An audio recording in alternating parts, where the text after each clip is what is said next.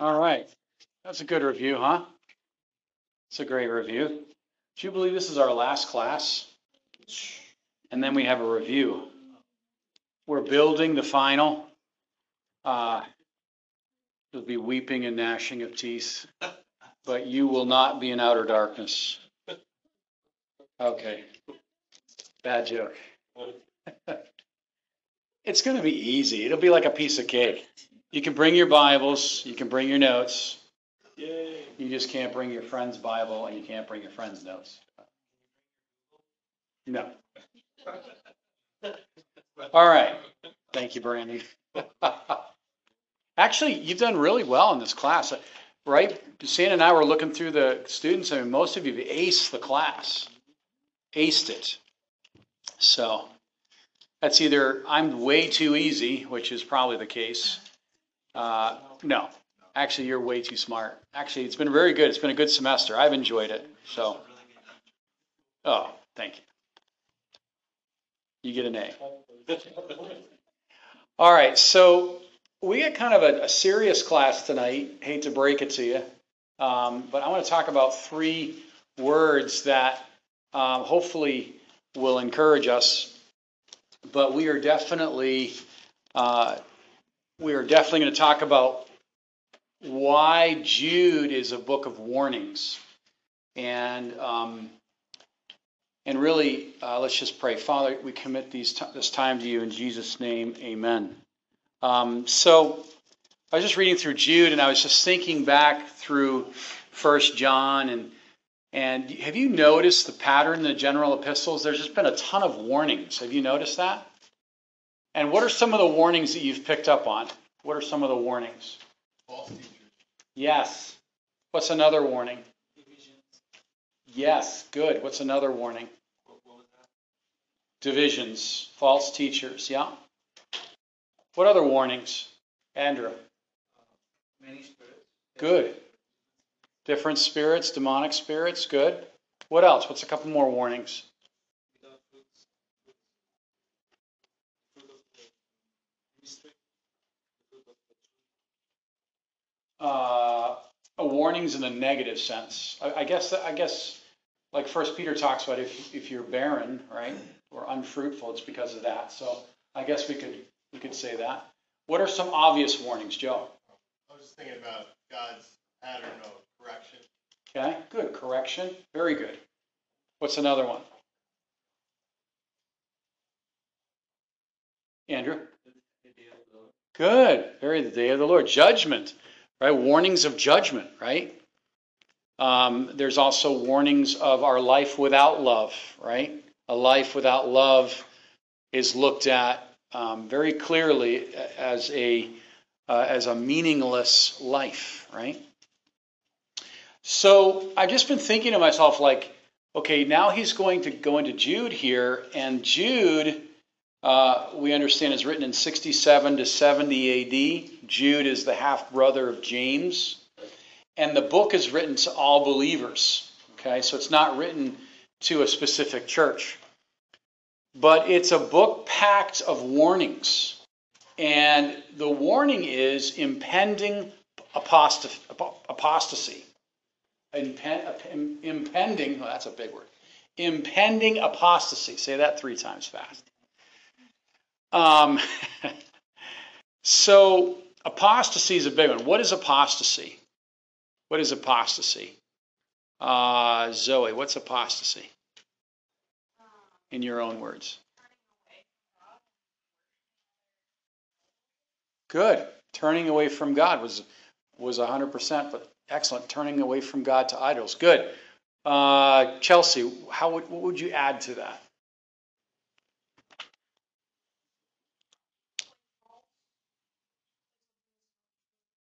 Okay. Okay, good. Brandon? Rejecting Christ. Good.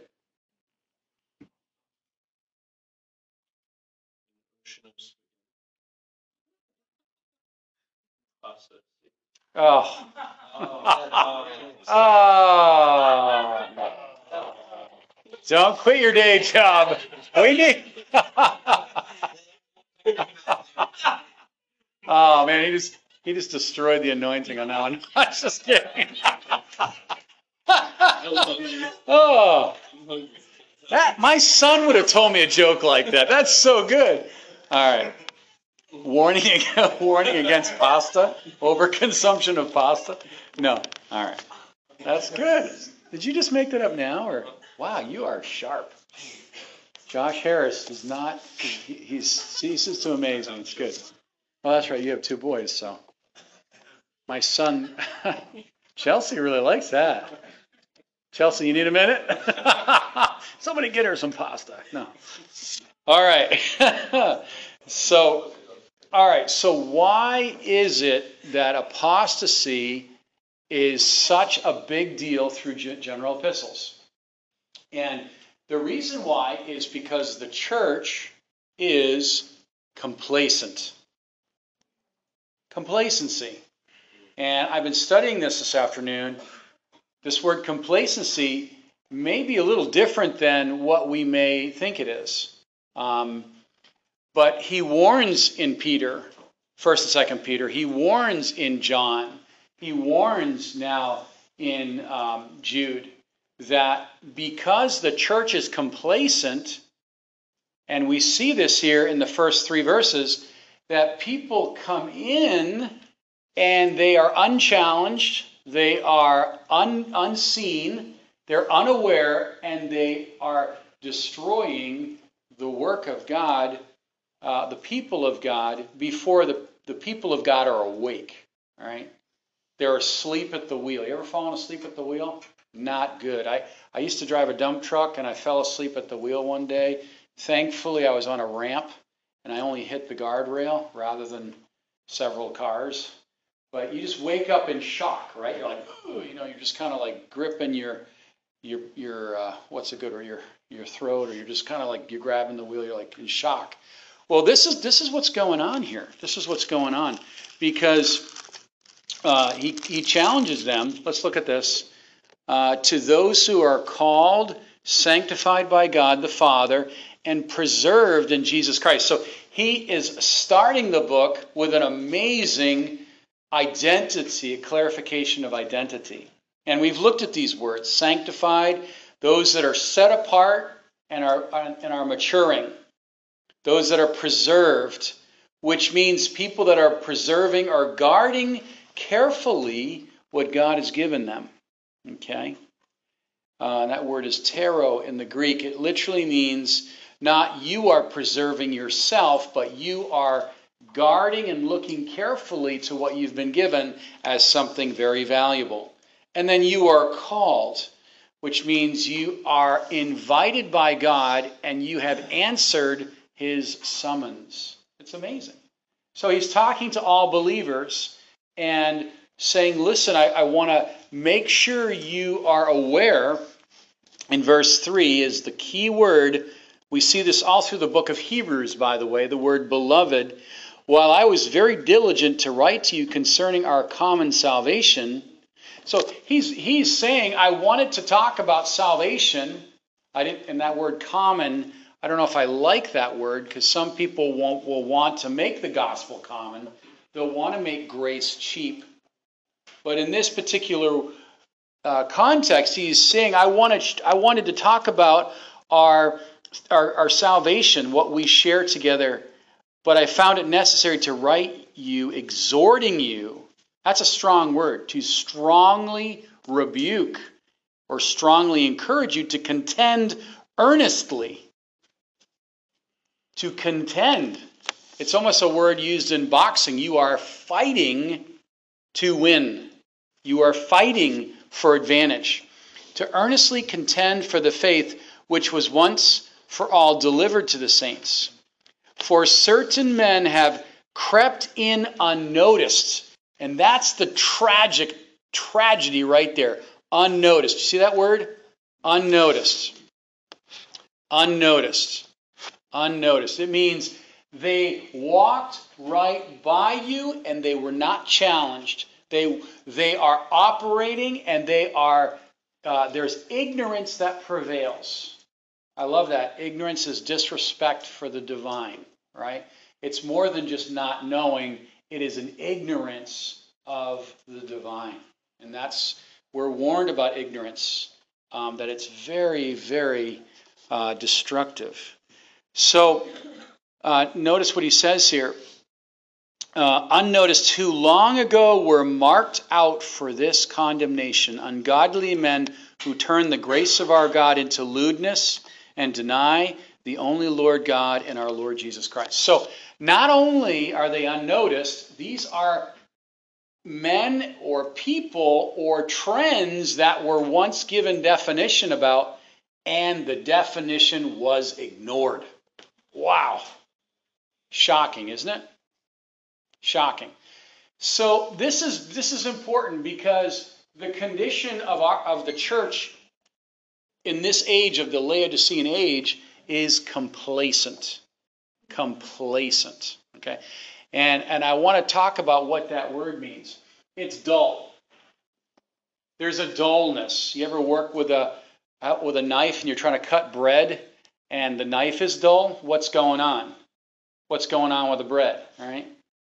It's a disaster, right? You're mashing the bread, and it takes a tremendous amount of effort, and by the time you cut through that piece of bread, it's mangled, right? So he's saying the church is dull. The church is dull. And this is what happens when we leave our first love, when we leave fellowshipping with God. And that's Revelations 2:4. And we're going to get to these answers in a few minutes, okay? It's a casual Christianity. When our Christian faith is casual, then I am vulnerable to sin. Okay? Why is it that we cannot address the sin that so easily besets us? Probably, not always, but probably there's a casualness in my faith where the cross has not crucified my old life. So, what is complacency? Well, number one, complacency is when I'm satisfied with how things are. Now, studying this really convicted me. I don't know if it's going to convict you, but I'm sure it may. And that's okay. Conviction is good. Conviction means that God is loving us into change, right? There's no condemnation. Condemnation is sin is at the center, but conviction is love is at the center. So I'm satisfied with how things are, and I have no desire to improve them. Okay? So when I am complacent, it's a good indicator I am not growing. I have stopped growing. I've stopped challenging myself. I have stopped living in faith, and I have I'm just coasting, right? Coasting. No longer pedaling on the bike, but now we're coasting. Well, what happens when you're coasting and you come up to a hill? What happens?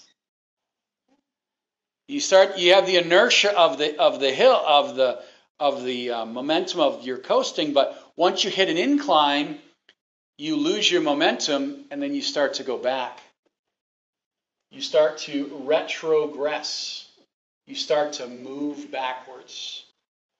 Instead of progression, you retrogress.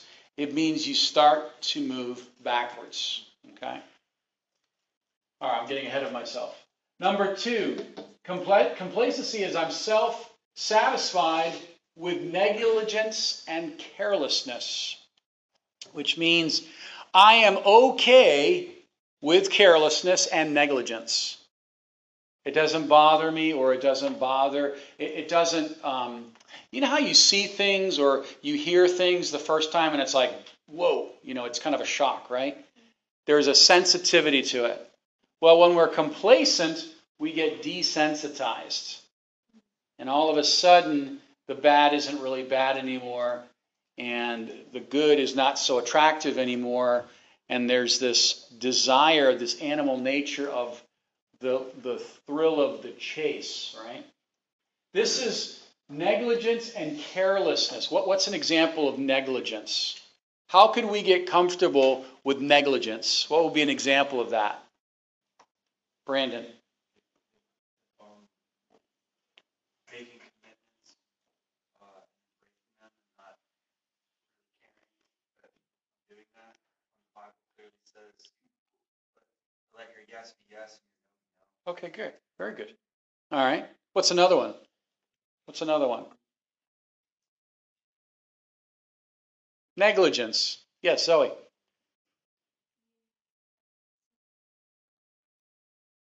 Exactly. Okay. You don't see the consequences, or you don't care about the consequences. Good. Andrew, is that you? Okay. Maybe not guarding my heart so much, or like feeding my flesh more. Okay. Very good. That's what happens, right?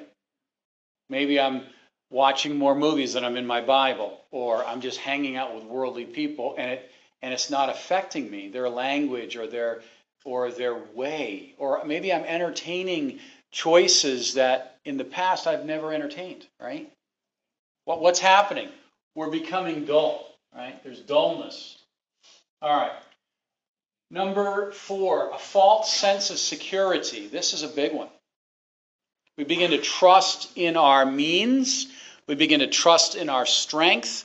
We begin to trust in our material things. And this shows that we are complacent.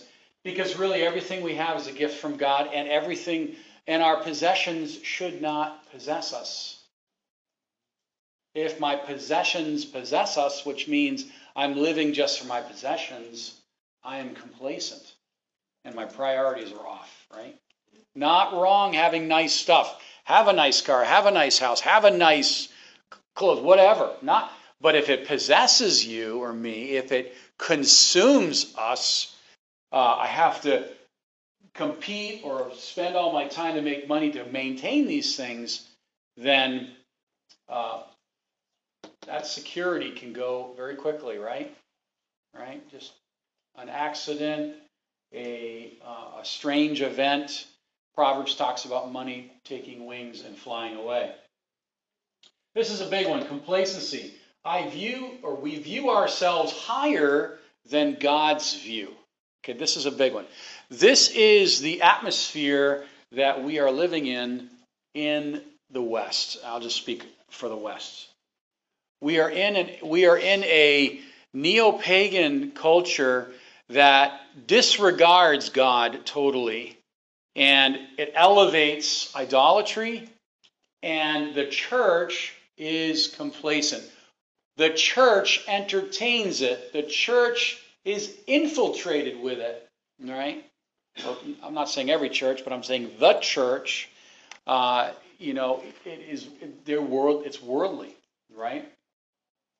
So we view ourselves higher. And this is what we see with the social gospel. This is what we see with culture, is that we are comfortable in culture and we can live with it. And we live a life of adjustments. That's a big one. We live a life of adjustments. When was the last time we pushed back when things were anti-Christ? When was the last time we spoke up when some moron was opened their mouth and blasphemed God? I'm serious. When was the last time we got bothered in our spirit when demonic things were prevailing? And I'm not saying this in any other way. I was convicted reading this and studying this because I know in my life I am complacent in some areas. I'll be honest about it. And the Lord really checked me about it. Because the false sense of security is how evil people, powerful people, ungodly people can move into places to hurt the flock of God, to hurt the people of God, and to destroy or try to destroy the work of God. When actually there's a guard at the door so that the wrong things don't go in, right? Right? Your house, right? Are you going to sleep in your bed when there's a snake in your bed? All right? You ever done that before? Wake up and there's a snake in your bed? I mean, I never have. I'm just kind of thinking about it. Maybe in India, right? I don't know. That's crazy. You have, right? I don't know, Lennon? In villages it can happen. Yeah, it can, right? I mean, I've been out west and there's like, I remember I was in an eastern city in the Ukraine and there was a mosquito infestation. So a brother in our church, he lived 20 hours from our church in the west of the Ukraine, So we took a train, and we were there for a weekend, did some outreach, and he said, "Oh, I want you to sleep in this room over here. It's a nice bed and everything." I woke up the next morning, and I was covered in mosquito bites. I mean, I was head to toe. It was the weirdest thing. I counted like 130 mosquito bites. I'm like, 1, 2. It was nuts. I walked out, and everyone's looking at me like I had the plague or something. It's like it was unaware. I had no idea there was a mosquito larvae or whatever going on, but that was really weird. Just the same point. We wouldn't sleep if we knew there was a snake in our bed. What would we do? What would you do if there was a snake in your bed? You would do what? Run. Okay, run away. That's one thing. What else would you do? Murder the snake? Okay, whoa. You went from pasta to murdering. We need to pray for Josh tonight. He's a little extreme over here. Right, you'd address the snake. You can't. Okay, right? Or bed bugs. Ever slept in a bed with bed bugs? Whew, yikes. Okay, that's getting a little, I'm starting to itch here. Okay. I remember I used to work in basements. We were working under a house in a crawl space, and boy, that was a very interesting. I'm not even joking. I was on my stomach with a spoon. I'm not even joking. We had to dig this area out with a spoon initially to get room to dig a sump area for this particular house, and there was fleas down there. We didn't know it. So everyone got bitten by fleas except me. I don't know. Maybe that was an interesting situation. Okay. Great illustrations tonight, aren't they? Oh, I'm wigged out here. I'm getting the heebie-jeebies. All right. So we don't. Do you know what that word heebie-jeebies is? Okay, I'm making Chelsea laugh. That's a good indicator. Exegete the heebie-jeebies. All right. All right. So the point is, we want to address the threat, right? And in this particular situation, there was no challenge, no counter, and no awareness of the threat. Do you think that the gospel of God is threatened today? What is the gospel of God threatened with today? What's the gospel of God threatened with today? Legalism. Good. What's another one? Religion. Good. What's another one? What? Yeah, familiarity. That's a fruit of complacency. Absolutely. All right. Joe? Well, the culture with transgenderism Okay. is a big threat. Everybody's looking And that is it right there. People view themselves higher than God. So when you present the Bible, you are looked at as someone that's not compassionate. You're looked at as someone that's narrow-minded. All these things because you're not complacent. And when you're dealing with a complacent person, they're going to just want to adjust. Pacify, pacify, pacify. Negotiate, negotiate, negotiate. Compromise, compromise, compromise. When actually, we can lovingly say, no, the truth is not for sale. Proverbs 28:28, the truth may be falling in your street, but it's not falling in my street. Justice is not turned away backwards. And the equity, the fullness of God is in our lives. Okay? All right, so let me give you an example of complacency. We all know the fable about the rabbit and the tortoise, right? Anybody know that fable? Let's just humor us for a minute. So the rabbit obviously is well able to beat the tortoise in a race, right? Because the turtle moves very slow and the rabbit moves very fast. So what did the rabbit do? The rabbit ran ahead, very confident, and he stopped, looked around, he realized how far he was ahead of the turtle, and he said, I'm just going to walk over, I'm just going to sit down, and he fell asleep. The rabbit fell asleep. We know this story, right? What happened to the slow and steady turtle? He won. The rabbit woke up and the race was over. The turtle that should not have beaten him Dun, dun, dun, dun. Right past them, and there's the rabbit snoring away, right? Snoring away. And this is what's going on, and this is what can go on in our lives. We can get overconfident, overzealous, and we can have things that should never have conquered us, can try to conquer us, and will conquer us. So, all right. And then the last one here, we're satisfied without spiritual awareness. Okay? We're satisfied without spiritual awareness. Like our willingness to hear about sin is like, ooh, tell me everything, but just don't talk about sin. Or someone might say, just talk to me about things that make me happy. I want to justify what I'm doing because the end justifies the means. Anybody ever hear that before? The end justifies the means, right? Ooh, wrong. Okay. Yes. Yes, we're comfortable in the culture we live in. We're comfortable. Now, we're in the world, but we're not of the world. Now, I'm not saying we have to be monks on a pole here, but our lives should look different, right? Our lives should look different. And I'm not saying we have to be combative to everybody. We want to be very loving and very compassionate. We want to be wise as serpents, but innocent as a dove, right? Yes, Joe. We're at work. We always say that complacency is being comfortable in an uncomfortable position. Fabulous. I like it. Now, we know those awkward situations, don't we? Nobody likes confrontation. Avoidance, right? Let's just avoid.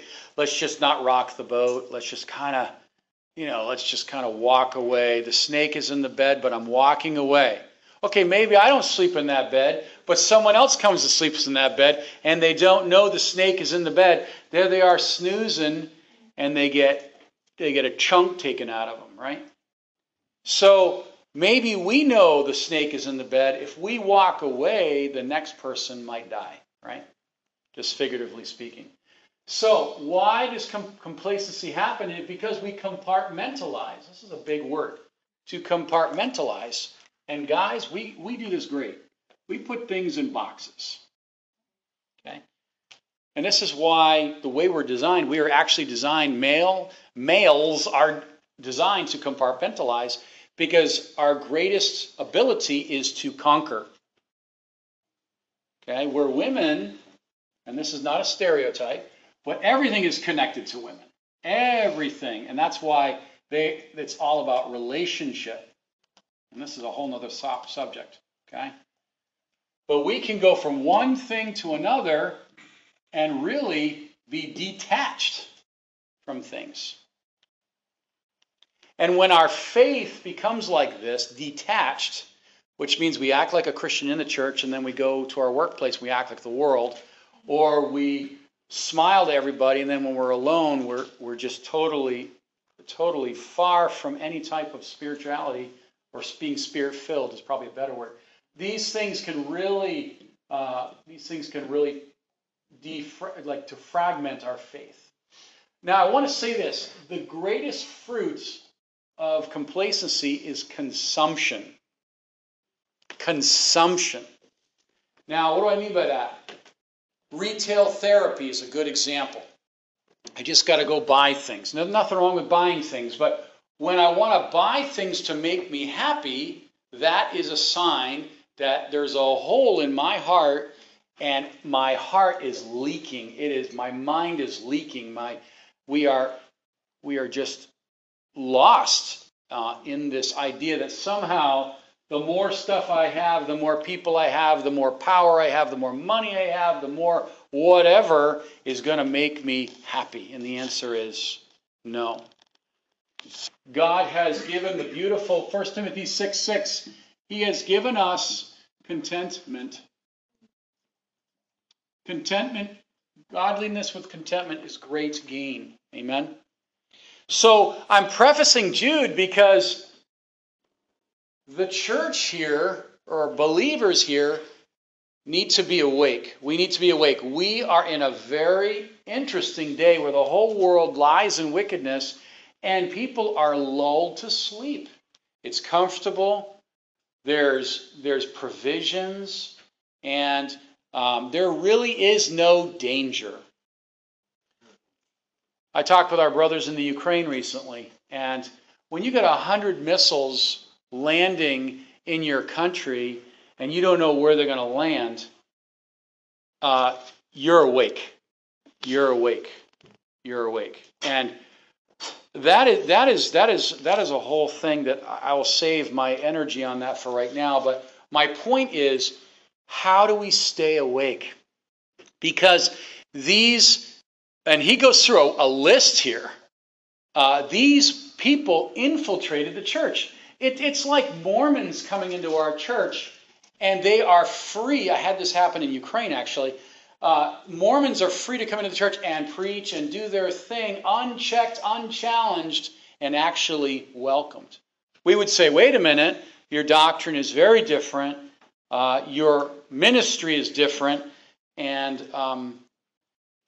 it would be very obvious, right? But how about maybe it's not so obvious? Maybe it's not so obvious. Is the person teaching, ministering, does it reflect the heart of the original? Does it reflect love? Does it have the ministry of the Spirit? Like, is what we're a part of reflecting the heart of God? And I think, and I say this to all of us, we are needing to be awake to this, because the church is lulled to sleep first, because it's the only thing that's going to challenge the devil. It's the only thing that's going to save a society. The church, right? People of God. Society is not a reflection of the government. Society is a reflection of the church. People are complaining about the government. Our government is out to lunch. That's another topic. I'll just leave that right there.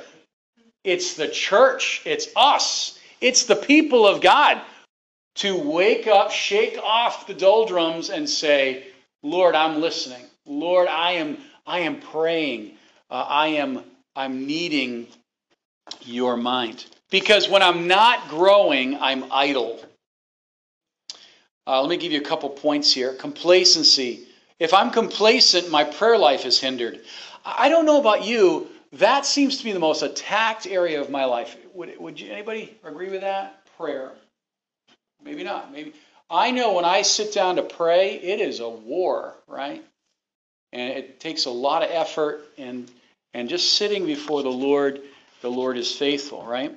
How about this? I'm complacent when I live on past victories, right?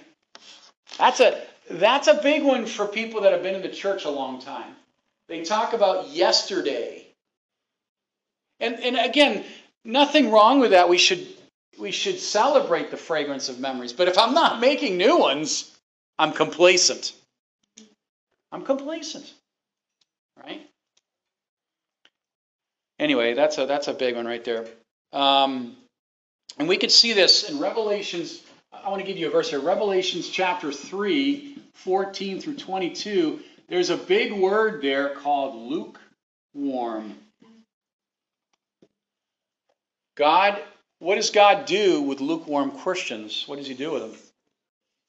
Yeah, literally throws them up. I mean, have you ever tasted rotten food before? Maybe you're just moving too fast, you don't look at your food, and all of a sudden and you take a bite of it, and it's like, or you put like sour cream in your coffee and it all curls up. It's like super nasty, right? Yeah, it's super nasty. Somebody opens their fridge, they haven't cleaned their fridge in 6 months, and they forgot something in the corner. It's a science project. What is that? That's horrible. That's like us sometimes, right? I'm not naming any names. No, just kidding. Lukewarm. All the dorm guys just kind of woke up on that one. By the way, I was telling Jonathan, Jonathan Meekin, and he's an awesome guy. I said, Jonathan, if guys don't wash their dishes, you know what we used to do in our dorm? We used to put the dirty dishes in the guy's bed. Oh, it was awesome. They still do. Okay, good. I mean, it's not a sin thing. It was done to me a few times. I learned quickly. getting in my bed with dried macaroni on your legs. It's really, ugh. Boy, we're just getting the heebie-jeebies tonight. This is good. Heebie-jeebies. All right. Word of the night. Let's look at Luke 18 together. So complacency. And I want this to be in our mind because this is our greatest fight. Because the devil is trying to lull us to sleep. He's trying to negotiate sin in our life. And, you don't have to be so aggressive, or you don't have to be so strict in your faith. You can kind of let it slide. And honestly, I think it hurts the church in general, because the world doesn't see, they want to see something that amazes them, right? And that's what the gospel is. That's what Christianity is, right? And that's what Christ is, right? Christ was not complacent. David was complacent. Lot, how about Lot and Sodom and Gomorrah? What happened to him? He offered his daughters away. What father would do that? What father would do that? Somebody, a deadbeat father would do that. Let's put it that way. No, they have rocks in their heads. That's the kind of father, right? They totally disregard their daughters, right? I mean, that's just amazing to think that, because we can retrogress, we can move backwards, and think about that bike, right? There you are on the bike. I'm not very good driving here. Let's say that's you, and you hit this hill, and let's say the momentum brings you halfway, and then what happens? You're going right back down, and you are not in control, and you are like down here, and what happens? You, instead of progressing, you actually lose ground. You lose ground. Okay, Luke 8. Let's look at Luke 18 for a minute, 10 through 14.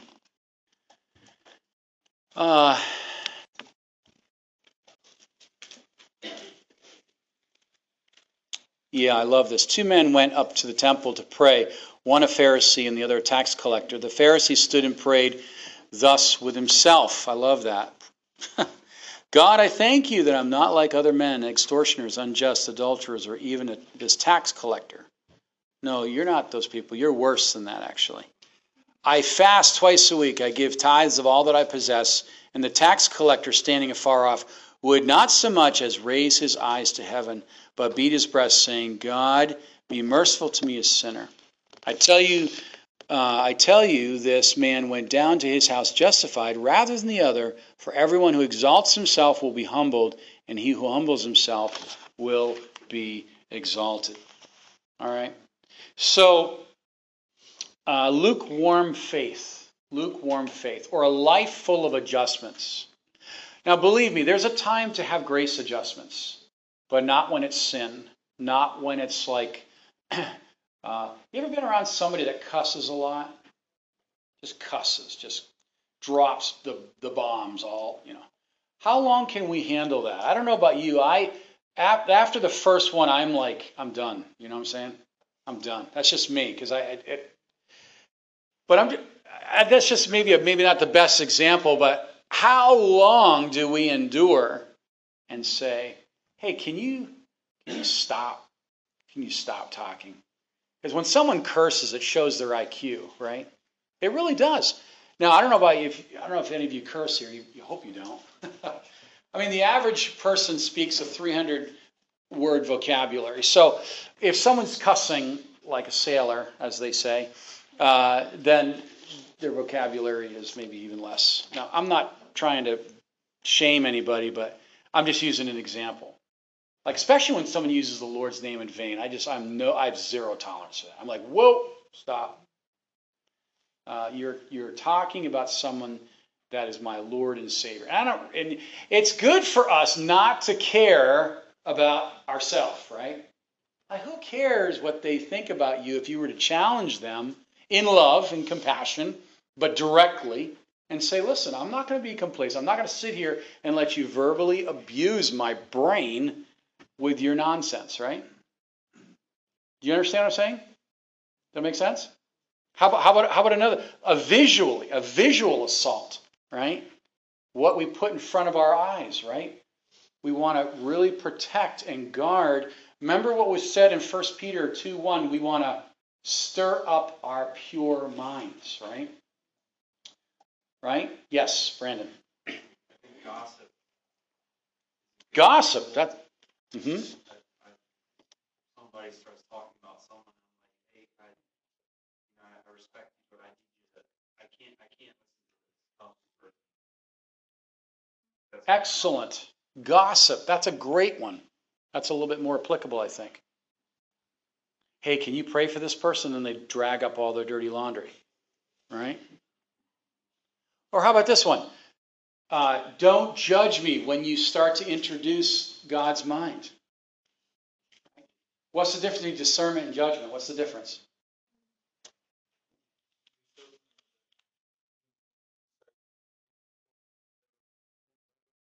Okay. Judgment, you put yourself above. Just you give the decision. You just judge. And that's not the. Good. Real simple. The difference is opinion. Opinion. My opinion doesn't matter. It's what God says, right, Lennon? Discernment, in judgment, there is no thought of restoration, just condemnation. Whereas discernment, you have the thought of restoration. The attitude is restoring the brother. The wrong thing. Excellent. Good. Yes. Discernment is also addressing the kingdom issue, right? Judging is really, it's a preference or opinion, right? Good. All right. Let's turn back to Jude for a minute. So I'm kind of saying this because they got in a pack of trouble because they just, it's funny. They have 50 locks on the door, but then they turn on the TV and they're robbed blind. Right? Like in the Ukraine, I use a lot of Ukrainian illustrations because they're just fresh in my mind. They have these amazing doors in the Ukraine, just really solid. And their idea is a grenade cannot go through my door. Right? They have padding, nice steel doors. But you go to their windows, it's like a piece of paper. I mean, honestly, you could like blow on the window in some cases. I'm just saying, we can have fortification here, but our back door could be wide open, right? And we have to be aware, so the devil is not looking for where you're strongest, he's looking for where you're complacent, where you just don't care. I love what Joe just said, you're comfortable about an uncomfortable thing, right? That's great, that's brilliant. Now, I'm not saying we need to put on our Rambo suit every time we're with people, but we want to be awake, right? Awake, like aware. Because consumption, we're just consumption, more, and it just does not meet the deepest need. One person said this, I'm sorry, I don't have the quote, but evil prevails when godly people do nothing. And I'm sorry, that is where we are today. And I'm not talking to you because you're doing something. We are letting so many, like one writer says it like this, we are chasing the mice while the lions devour the land. That was Ravenhill, actually. We are chasing mice as lions devour our land. I don't know about you. I'm stirred up about it. I'm stirred up about it because, people, dear people that we love and care for, maybe people we know, people we don't know, they suffer the consequence. Like legalism, right? The destruction of legalism, the destruction of all these things that could be protected by the people of God. Okay, so let's turn back to Jude. All right. So complacency. We see, I want to give a couple examples here. We see the changing who turn the grace of our God into lewdness. Now, that's the first sign. Oh, you talk about grace too much. Like the legalist is irritated by grace. Why? Because grace is the person of Christ. It's the generosity of Christ. It's always creating something in our life. If I get irritated with grace, like how could a person become irritated by grace? Well, because either they are trying to excuse their sin, or they're trying to be self-righteous and look good, right? So, what's the answer here? Well, I'm getting to it. Don't get discouraged here. Verse 5, I want to remind you, though, once you knew this, that the Lord, having saved the people out of the land of Egypt, afterwards destroyed those who did not believe. Amazing. He saves them, but then they don't go into the promised land. Why? Well, the book of Hebrews, chapter 3 and 4, they did not believe God. Now,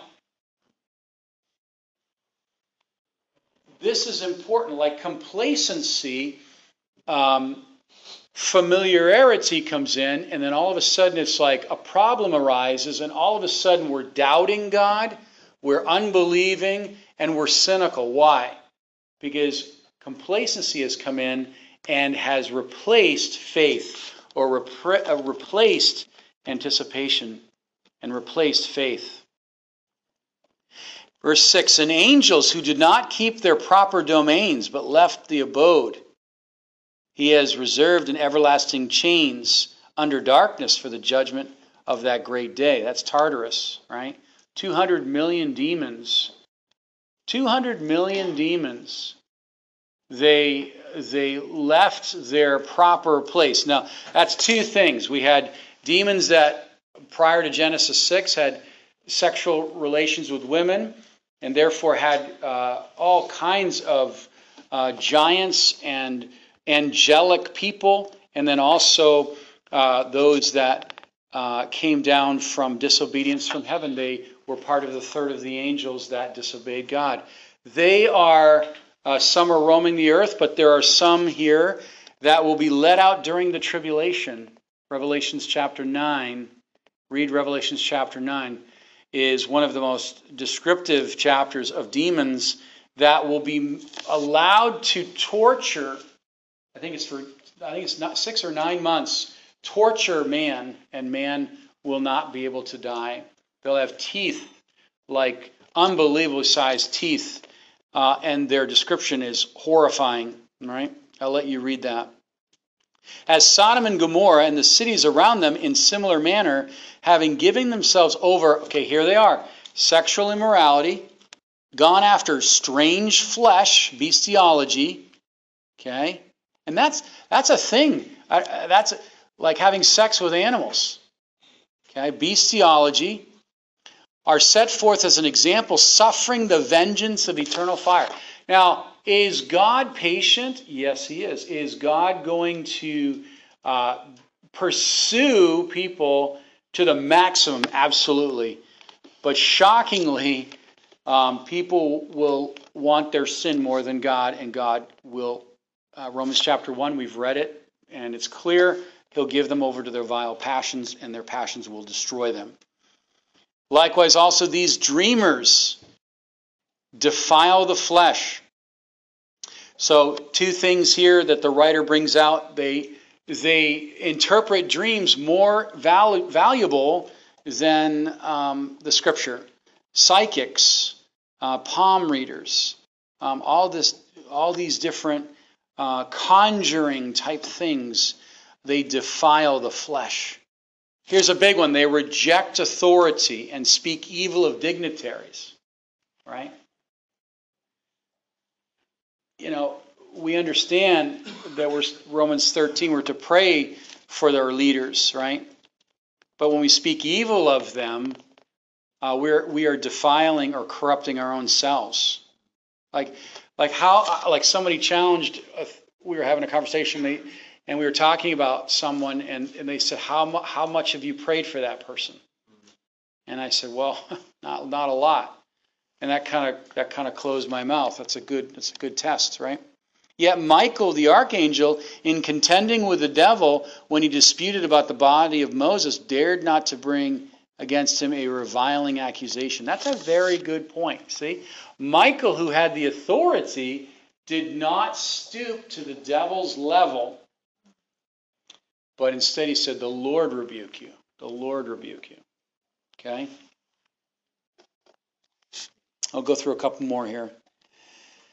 But these speak evil of whatsoever they do not know, whatever they know naturally, like brute beasts, in these things they corrupt themselves. Woe to them, for they have gone in the way of Cain. What did Cain do? What did Cain do? What did Cain do? Killed his brother. Why? Why did he kill his brother? Jealousy. Good. What was Cain's offering? What was Cain's offering? Fruit, his own labors, right? Right? Human goodness. And it was rejected, and he got offended at God, got jealous of his brother, and in rage he kills his brother, and God marks him. It's interesting, if you read the life of Cain, God marks him so that no man will kill him. So there's even grace in Cain's life, right? Shocking. The way of Cain, okay? And have run greedily into the error of Balaam. What did Balaam do?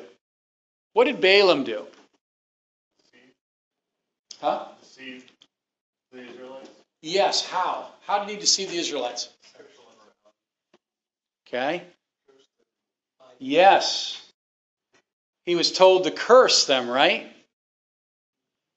For actual power and for property. And then we understand that he said that you cannot curse those things that God has blessed. Very, very, he vacillated, didn't he? Did Balaam vacillate? He kind of went on this side. He's an opportunist. He's like, is this going to work for me better? Maybe I'll work this angle. And ultimately, God corrected him. All right, we're gonna have a break here. We're gonna break here in a moment. All right. And perished in the rebellion of Korah. What did Korah do in Numbers? What happened to Korah? Salem. What was Korah? Why did Korah get swallowed up? Why did the earth swallow up Korah?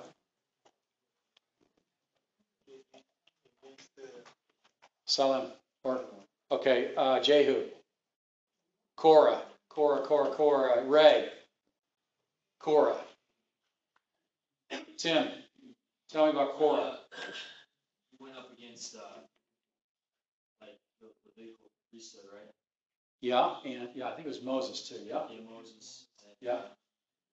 Basically felt that him and his rebellion should have place. So he started rebellion. Good. Conspiracy, rebellion. He says, I can do better, right? And what did God do? Alyssa or Zoe, what did God do? That's pretty scary. Imagine talking to somebody and all of a sudden the ground opens up and they are gone. That would be pretty fearful.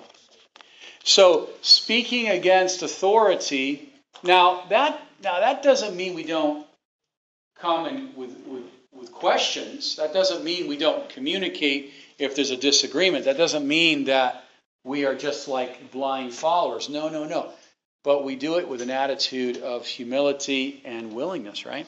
Korah was a conspirator and had an unsubmitted heart, right? All right, maybe we'll stop there. We'll stop there because I want to shift into something else. Any questions? Yes, Brandon.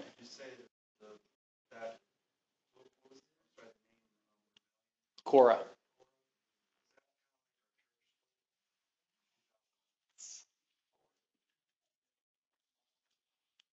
Well, that's a loaded statement. There was a lot of things that happened there. You could relate some things to that, sure. Absolutely. Yeah. Any other questions? Sandon, anything you want to say? Alyssa, you want to say anything? Mariana? I don't call on Mariana enough. Isn't she great? Mariana was smart. I wasn't trying to do that, Mariana. I'm sorry. Olu, anything you want to say? All right. Complacency. Isn't this kind of scary? We're all here at some degree. I don't want to sound like I'm a perfect guy. I'm not. But when we see the dullness come in, I want to talk about how to address it next half, okay? All right, let's take a break. All right. All right. You're such good listeners. Amazing. Any jokes for us, Josh? Oh, okay. All right. So there's good news. The second half is good news, okay? Good news, okay? You ready for the good news? Or the God news? All right. Let's look at verse 12. I mean, he goes on figuratively here. It's great. He's saying here, check this out, complacency and false teaching, it rots out the good. It's like it's not something we can leave unchecked, right? It's not something that you can leave and just ignore and hope it goes away. There has to be a loving confrontation to preserve the beauty of Christ, the beauty of the gospel. I mean, Pastor Schaller said it this way: the Great Commission has a great message, it has great power, it has great results, right? Why? Because it's the Word of God, right? So the life full of adjustments, there's some things that we can dance with, but we don't dance with the devil, right? I think that's a song. Okay. All right.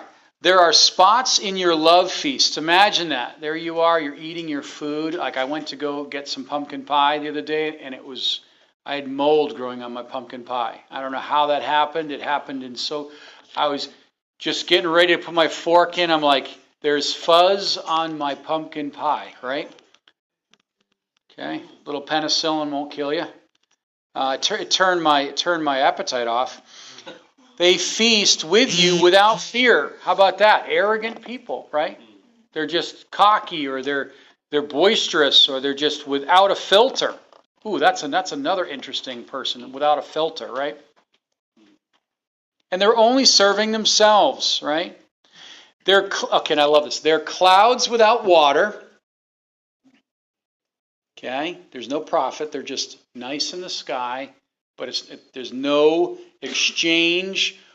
There's no real emptying out for nourishment, right? Carried about by winds.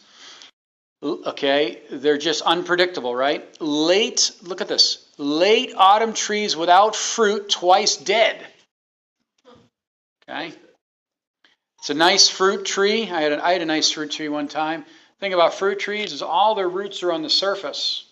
So a good wind, you can literally push over a fruit tree. You can literally do it.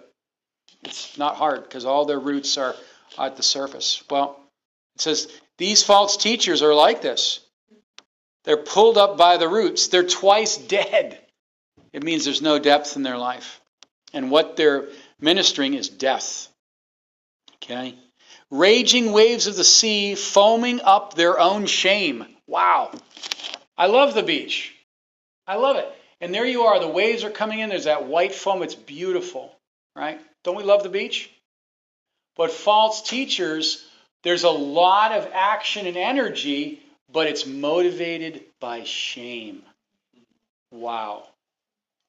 What's an example of that? Oh, if you're not healed, it's because you didn't have enough faith. Okay? That's heresy, right? They might say you have to give money to get money from God. Okay? The whole prosperity gospel. Very, very destructive. So on and so forth. Okay. Wandering stars. Wandering stars. I mean, that's very interesting, right? I mean, you ever seen a star wander? By the way, in the tribulation, stars will fall. Stars will take out cities, actually. You can read about it in Revelations. Wandering stars. Very unpredictable. They are bright. like a shooting star. They're bright and then they're gone. They destroy you. And I like what Zoe said. It's like there's no contemplation of the consequence. Right?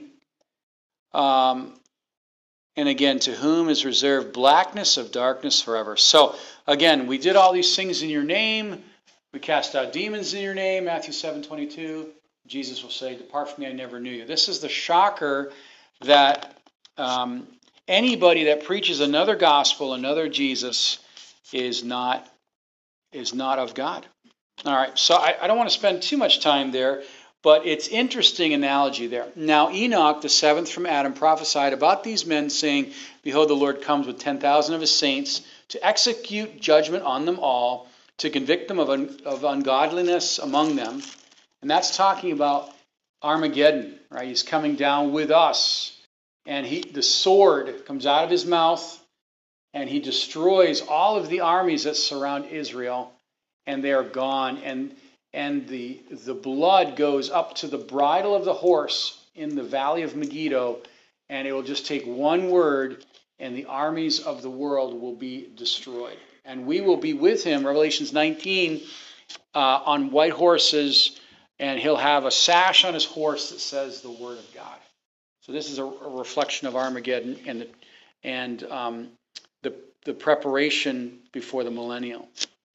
That requires a lot of explanation, but I'm going to leave it right there. Okay. Let's look. And all their ungodly deeds which they have committed in an ungodly way, and all the harsh things which ungodly sinners have spoken against him. There it is. You see that? Every blasphemy, every jest, every disrespect against God that the unbeliever has done, they will have the wrath of God. Now, that's kind of scary, isn't it? The believer, who took our wrath? Jesus did, right? Because we're in the same boat. The only difference is we recognize that we needed a Savior and our sins were paid for, and we accepted that gift of redemption, right? The unbeliever will die in their sin, and they will be punished for eternity because they rejected the only thing that could take care of them, take care of their debt. All right, I want to spend time on this next half here. So, again, these are grumblers, complainers, walking according to their own lusts, and they are mouths with great swelling words, flattering people to gain advantage. Okay, so we got a great picture, okay? It's like reading the newspaper. Jude is like the Baltimore Sun, right? It's like the newspaper. USA Today. Just write Jude on there, right? But the answer is this. But you, beloved, remember the words which were spoken before the apostles of our Lord Jesus Christ. There it is. Remember the Bible. Remember objective truth, absolute truth. Remember it. That's the big word, right? Remember the leaky brain? Leaky brain, fear, anxiety causes us to leak out the truth, right? It punctures us. So we want to make sure that we're protecting and fellowshipping with those things that God has given and what God has said. Now, notice he goes back and says in verse 18 that they told you that there will be mockers in the last day who will walk according to their own ungodly lusts. These are sensual persons who have caused divisions, not having the Spirit. Okay? So we see in this book the Father is mentioned, the Savior, Jesus Christ, is mentioned, and the Judge, which is also Christ, but also the Spirit. So we see the Trinity in the book of Jude, right? God the Father created the plan, God the Son executed the plan, and God the Holy Spirit was the fulfiller of the plan, or the energy or the fulfillment of the plan, right? So this is important. He's addressing that we have the Trinity at our disposal. Okay, we're not just in a world, we're out in the jungle, but we have a divine provision. We have a divine protection. And this is it. Ready? Verse 20. Verse 20 through 24, these are probably one of the most powerful verses in my life because this is the answer to complacency. This is the answer to, remember, we talked about the believer, right? They're so fortified in their front, but the back door is wide open, right? And the devil is like, he's going to infiltrate the area that's not protected, right? He's going to cause us to kind of negotiate and say, oh, it's not a big deal. I can watch those things. I can listen to those things. I can smoke these things. I can drink these things. It doesn't affect me, right? Sin is like, I can manage my sin, right? The back door is exactly where we need to pay attention to, right? Because the devil will not attack you in your most powerful place, right? He's not going to attack you. He's not going to do a frontal assault. He's going to wean us away. It's like a herd of zebras. I don't know if a herd is the right word, but the lion that waits is not going to attack the herd front end. He's going to wait for the one that is away and they're straggling apart from the group, and he will go after that because he can overcome one that's away from the protection of the herd. All right, but you, beloved, again, beloved, building yourselves up in the most holy faith, praying in the Holy Spirit, keep yourselves in the love of God, looking for mercy of our Lord Jesus Christ unto eternal life, and some having compassion, making an impact. Those verses, I want to talk about them. These are important. This is the antidote to the sickness. If, complacency, if God checked your heart about something, maybe we're not sharp in an area. Don't overanalyze yourself. Don't look to feel your salvation. That's not my point tonight. I mean, feelings are a horrible barometer to the facts of what God has said. Do you know what I'm saying? I'm not going to feel like loving people, all right? Feel like loving myself, but it's a choice, right? It's a decision to agree with what God has said. So we agree with God. We're not looking for a feeling, right? Does that make sense? How many, are you still with me? How many are with me? Raise your hand. Okay, most of you. Good. Feelings can lie to you. I mean, God gave us feelings to appreciate, but he did not give us feelings to govern our life, right? That's really important. So if there's depression or discouragement, certainly those could be indicators for deeper things. But I want to agree, this is the first point. I want to agree with God if I feel it or not. I'm going to agree with God because if our heart condemns us, God is greater than our heart, for he knows all things, right? What verse is that? It's my favorite verse. What verse is it? 1 John 3:20. Great. Okay. But you, beloved, I'm talking to you, build yourselves, and it's a construction word. Brick by brick, I want you to build the foundation that's going to support the wall, the structure. Build, decide, and be intentional. Build yourself up.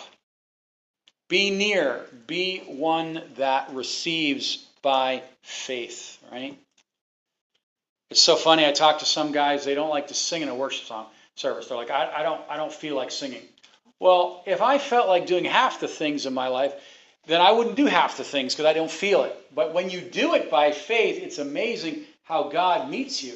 I had a wife tell me that she doesn't feel like forgiving her husband. And I said, I just challenge you to go before God and do it by faith, and God will meet you in it, and you will do it genuinely. And it's an amazing story. She did it by faith. God met her in it, and there's a beautiful restoration. It's true. It's a miracle. Okay, so build yourselves up. How do you build a building? We got some builders here. How do you build a building? What's the first thing you do? Foundation. Even before that. Assemble a team, okay? Before that. Blueprint. Thank you. Exactly. You survey and make a blueprint. Yep. Back to the pattern, right? Back to the pattern. Then you break ground, and then you build your team, and then break ground, and build foundation up. Very important. And he's saying that this is done in our faith. It doesn't say build yourself up in your most holy feelings. Do not build yourself up in your great reputation. Don't build yourself up in the most trendy thing. I had a guy tell me in a conference not long ago, he says, don't follow the cool. I love that. Don't follow the cool. Right? So many people are trying to find the latest and the greatest and the tech. I'm all about techniques. I love it, but the Bible is always relevant. Amen. God's truth is cool. Yeah. Thank you for that. That's good. All right. Your most holy faith. Your. See that word, your? This is talking about personalized truth. How is it that I can break this cycle of complacency? My faith becomes more than just letters on the page. It becomes my faith. It becomes my God. I love this. Look at Psalm 18. This is another great example. Psalm 18, David, he said, I will love you, O Lord, my strength. The Lord is my rock and my fortress and my deliverer, my God, my strength in whom I will trust, my shield and the horn of my salvation, my stronghold. I will call upon the Lord, who is worthy to be praised, so shall I be saved from my enemies. David obviously built a relationship with God, and there was a personal ministry to God to David, and he was ready.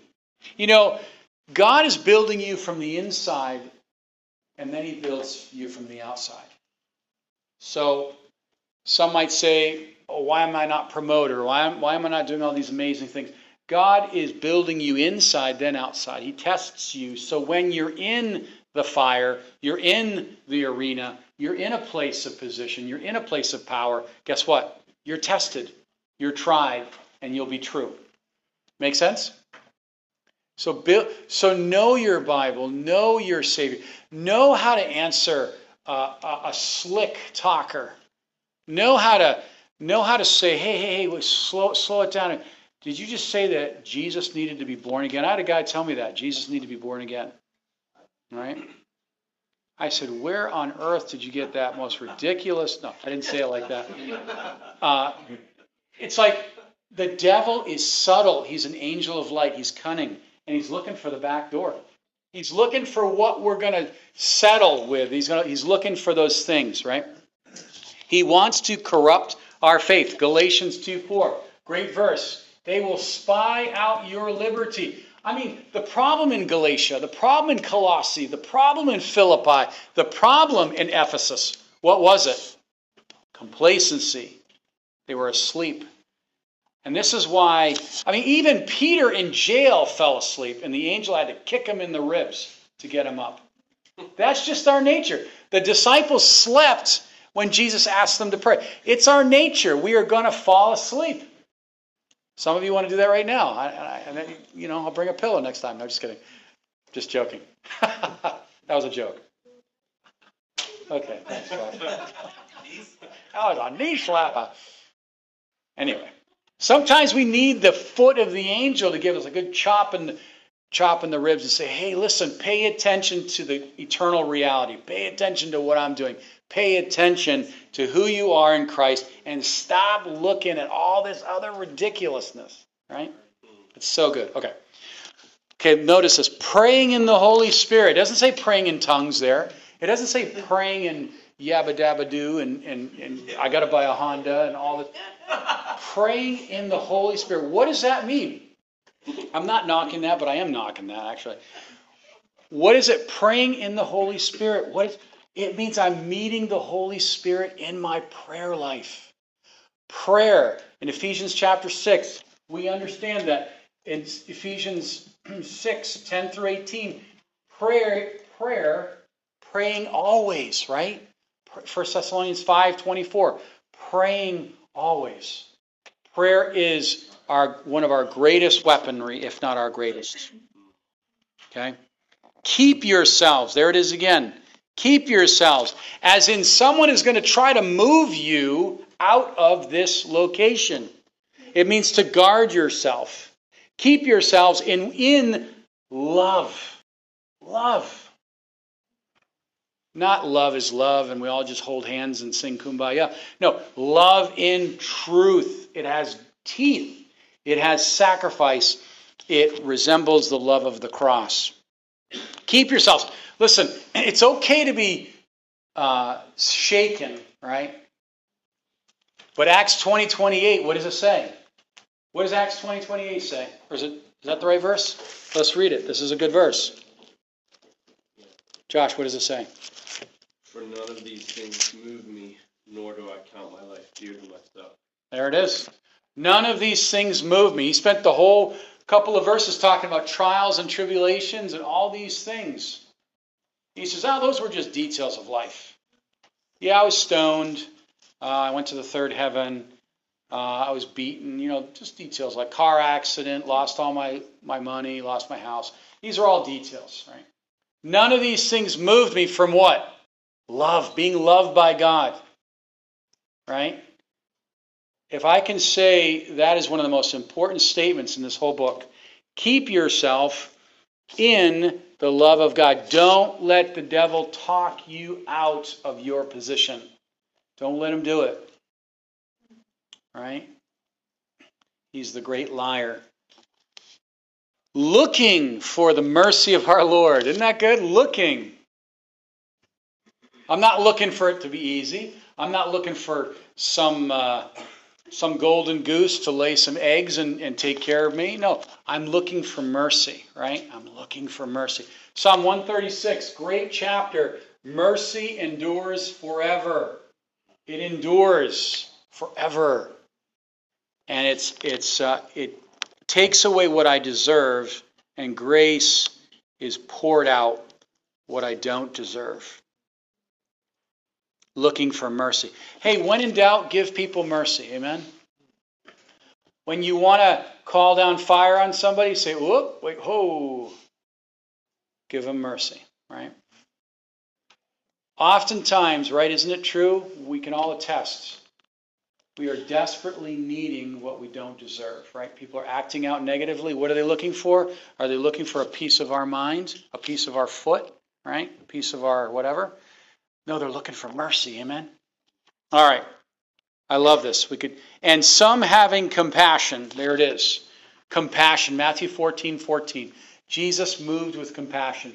He was moving in charity. He was moving in the ministry of love. Right? Not out of need, not out of anything, but to minister his Father's heart. Making an impact. It's good, isn't it? So many people want to leave, change the world, leave their print on the earth. They want to be known and be reverenced as a famous person. Jesus is saying, how you do it? Compassion. Compassion. Malachi 3:16, I write it down in a book. Even every time that you act, think, and speak in my name, you're making an impact. And then these other words, but others save with fear, pulling them out of the fire, hating even the garments defiled by the flesh. You know what? That'll sometimes our message is strong, right? It's not all love, and flowers and chocolates, right? It's okay, the consequence of your sin is death, and hell is a real place, right? Hell is a real place. 222 times in the Bible it talks about hell versus 88 times in the Bible where it talks about heaven.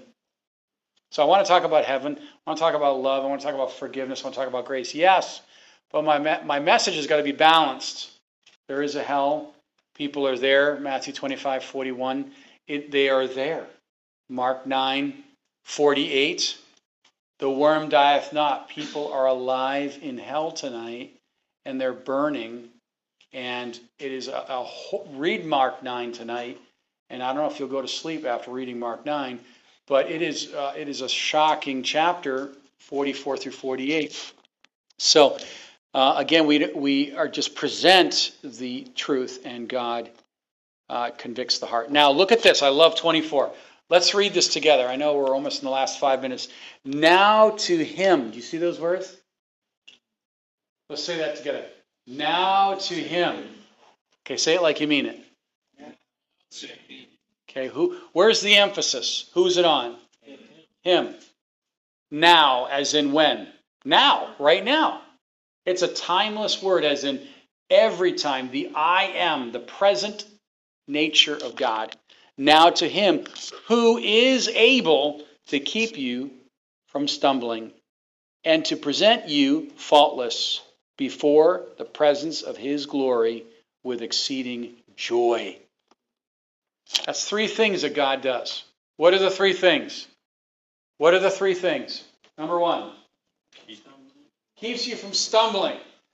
You ever stumble? It's dark, you stumble over things, you don't even know what they stumble over. That's the unbeliever. They stumble on things they have no idea. The complacent believer, they stumble on things that they don't know. God is saying, I'm able to turn that cycle around and keep you from staying down. What's the next thing? Come on now. Present you faultless. That's a big one. How many here are without sin? Raise your hand.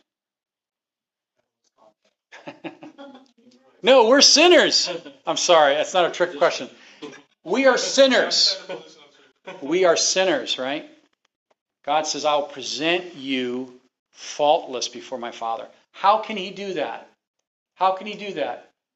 How can he do that, Nick? How can we be presented faultless? How's that possible?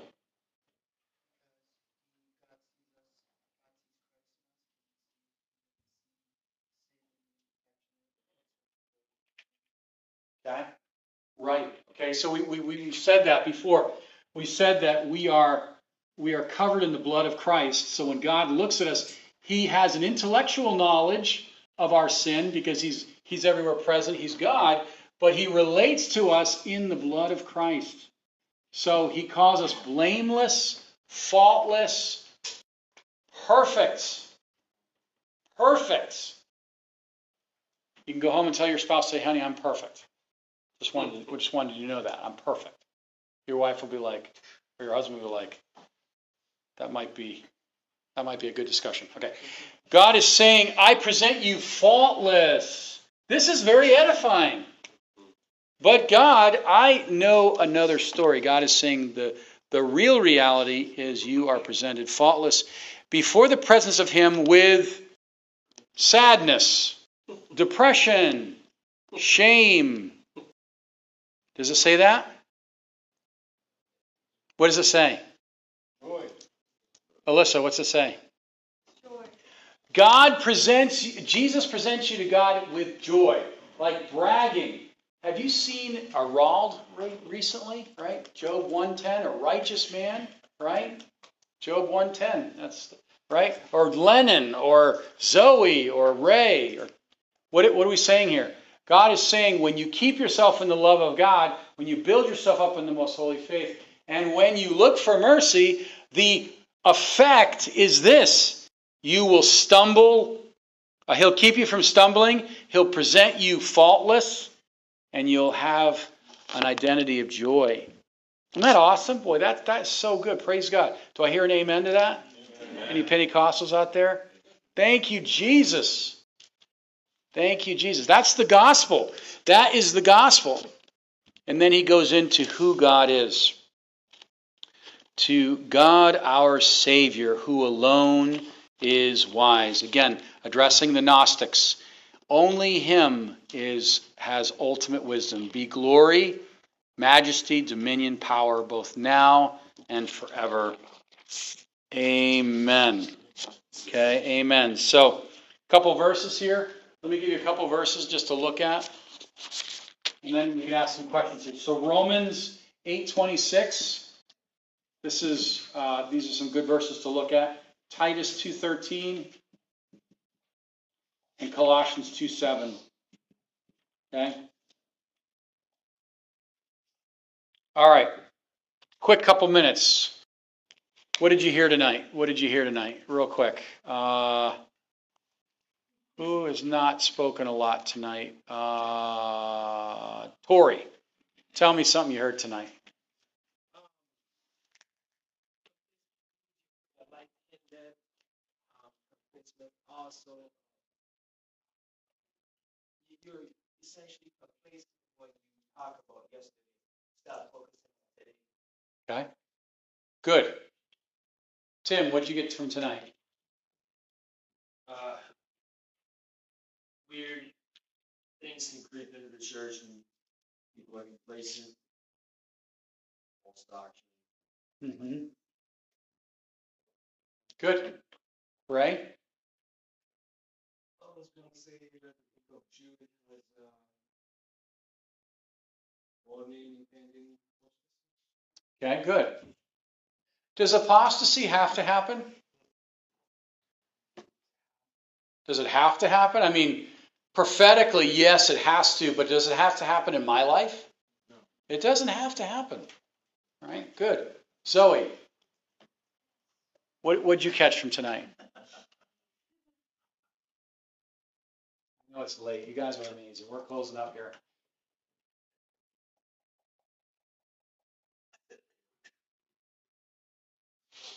I mean, I think it's so easy to talk about complacency and just pretend that it's not going to happen to me. Mm-hmm. Maybe that sin is that way, where we can look at someone and say, oh, that'll never be for you. And I think that's like kind of the root of complacency. That's can't be me because I'm such a good Christian. Yes. Just being sober, being vigilant, and I think of I've been reading it recently, Psalm 130, like, you should mark iniquities who will stand. Mercy would be the good we fear. And I think that's maybe I like to think of the opposite of, like, complacency, the opposite of complacency, like, maybe, like, that mindset, like, there's mercy that you be feared. Yes. Excellent. Good. Normalcy, right? Normalcy says, oh, that could never happen here, right? 9/11 taught us that horrible lesson, right? Oh, that could never happen here. Well, when you're asleep at the wheel, anything can happen. I like that. Like, again, be sober, be vigilant, for the devil is seeking as a roaring lion to devour you. Where is that said in Peter? 2 Peter what? 2 Peter what? 3 what? 18. Good. Mariana, do you want to say anything?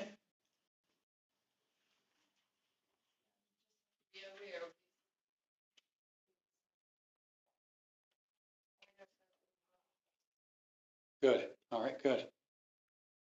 If you knew a robber was going to come at your house at 11 o'clock at night, would you be like tucked in bed, right, eating nachos? No, you'd be there. You'd be there with your shotgun. I mean, wait a minute.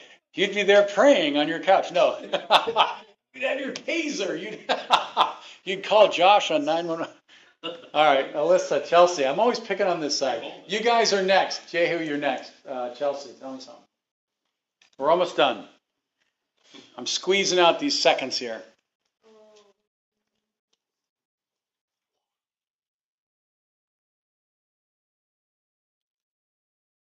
Jehu, help her out. What's something you grabbed tonight? That not a feeling, but a decision with you is what God. Good. Good. That's a big one. That's a big one. Andrew.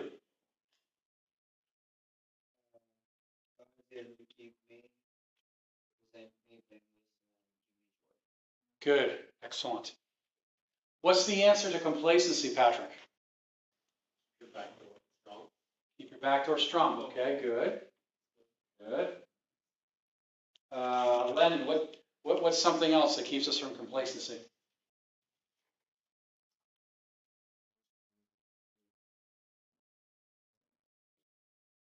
Three things.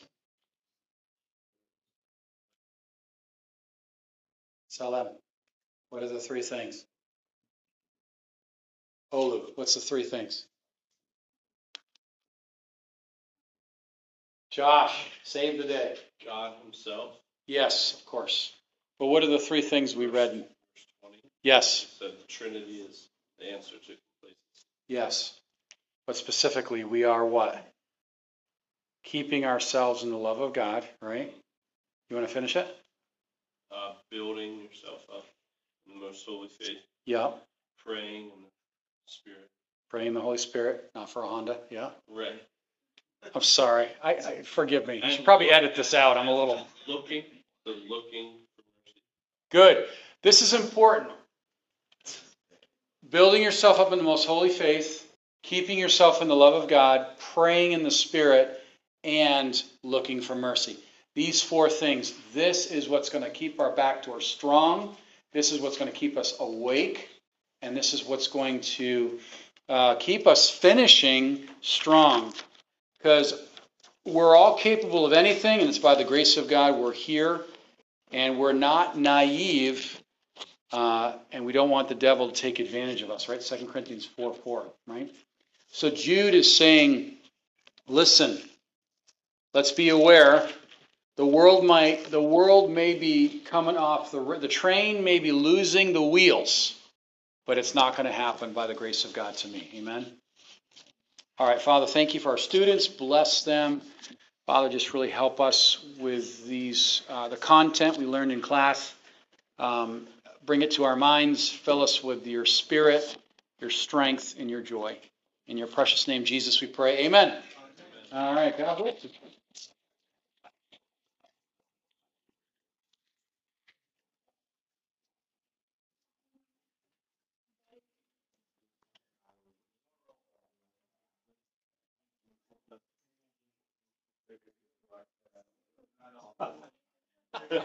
You like that? Hey, look at this.